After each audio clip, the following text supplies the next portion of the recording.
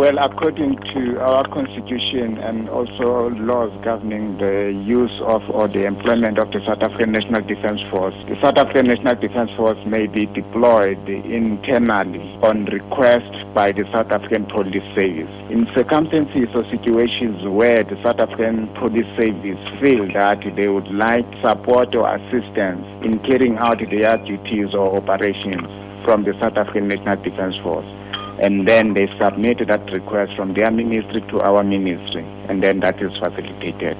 It is under those circumstances and following that process.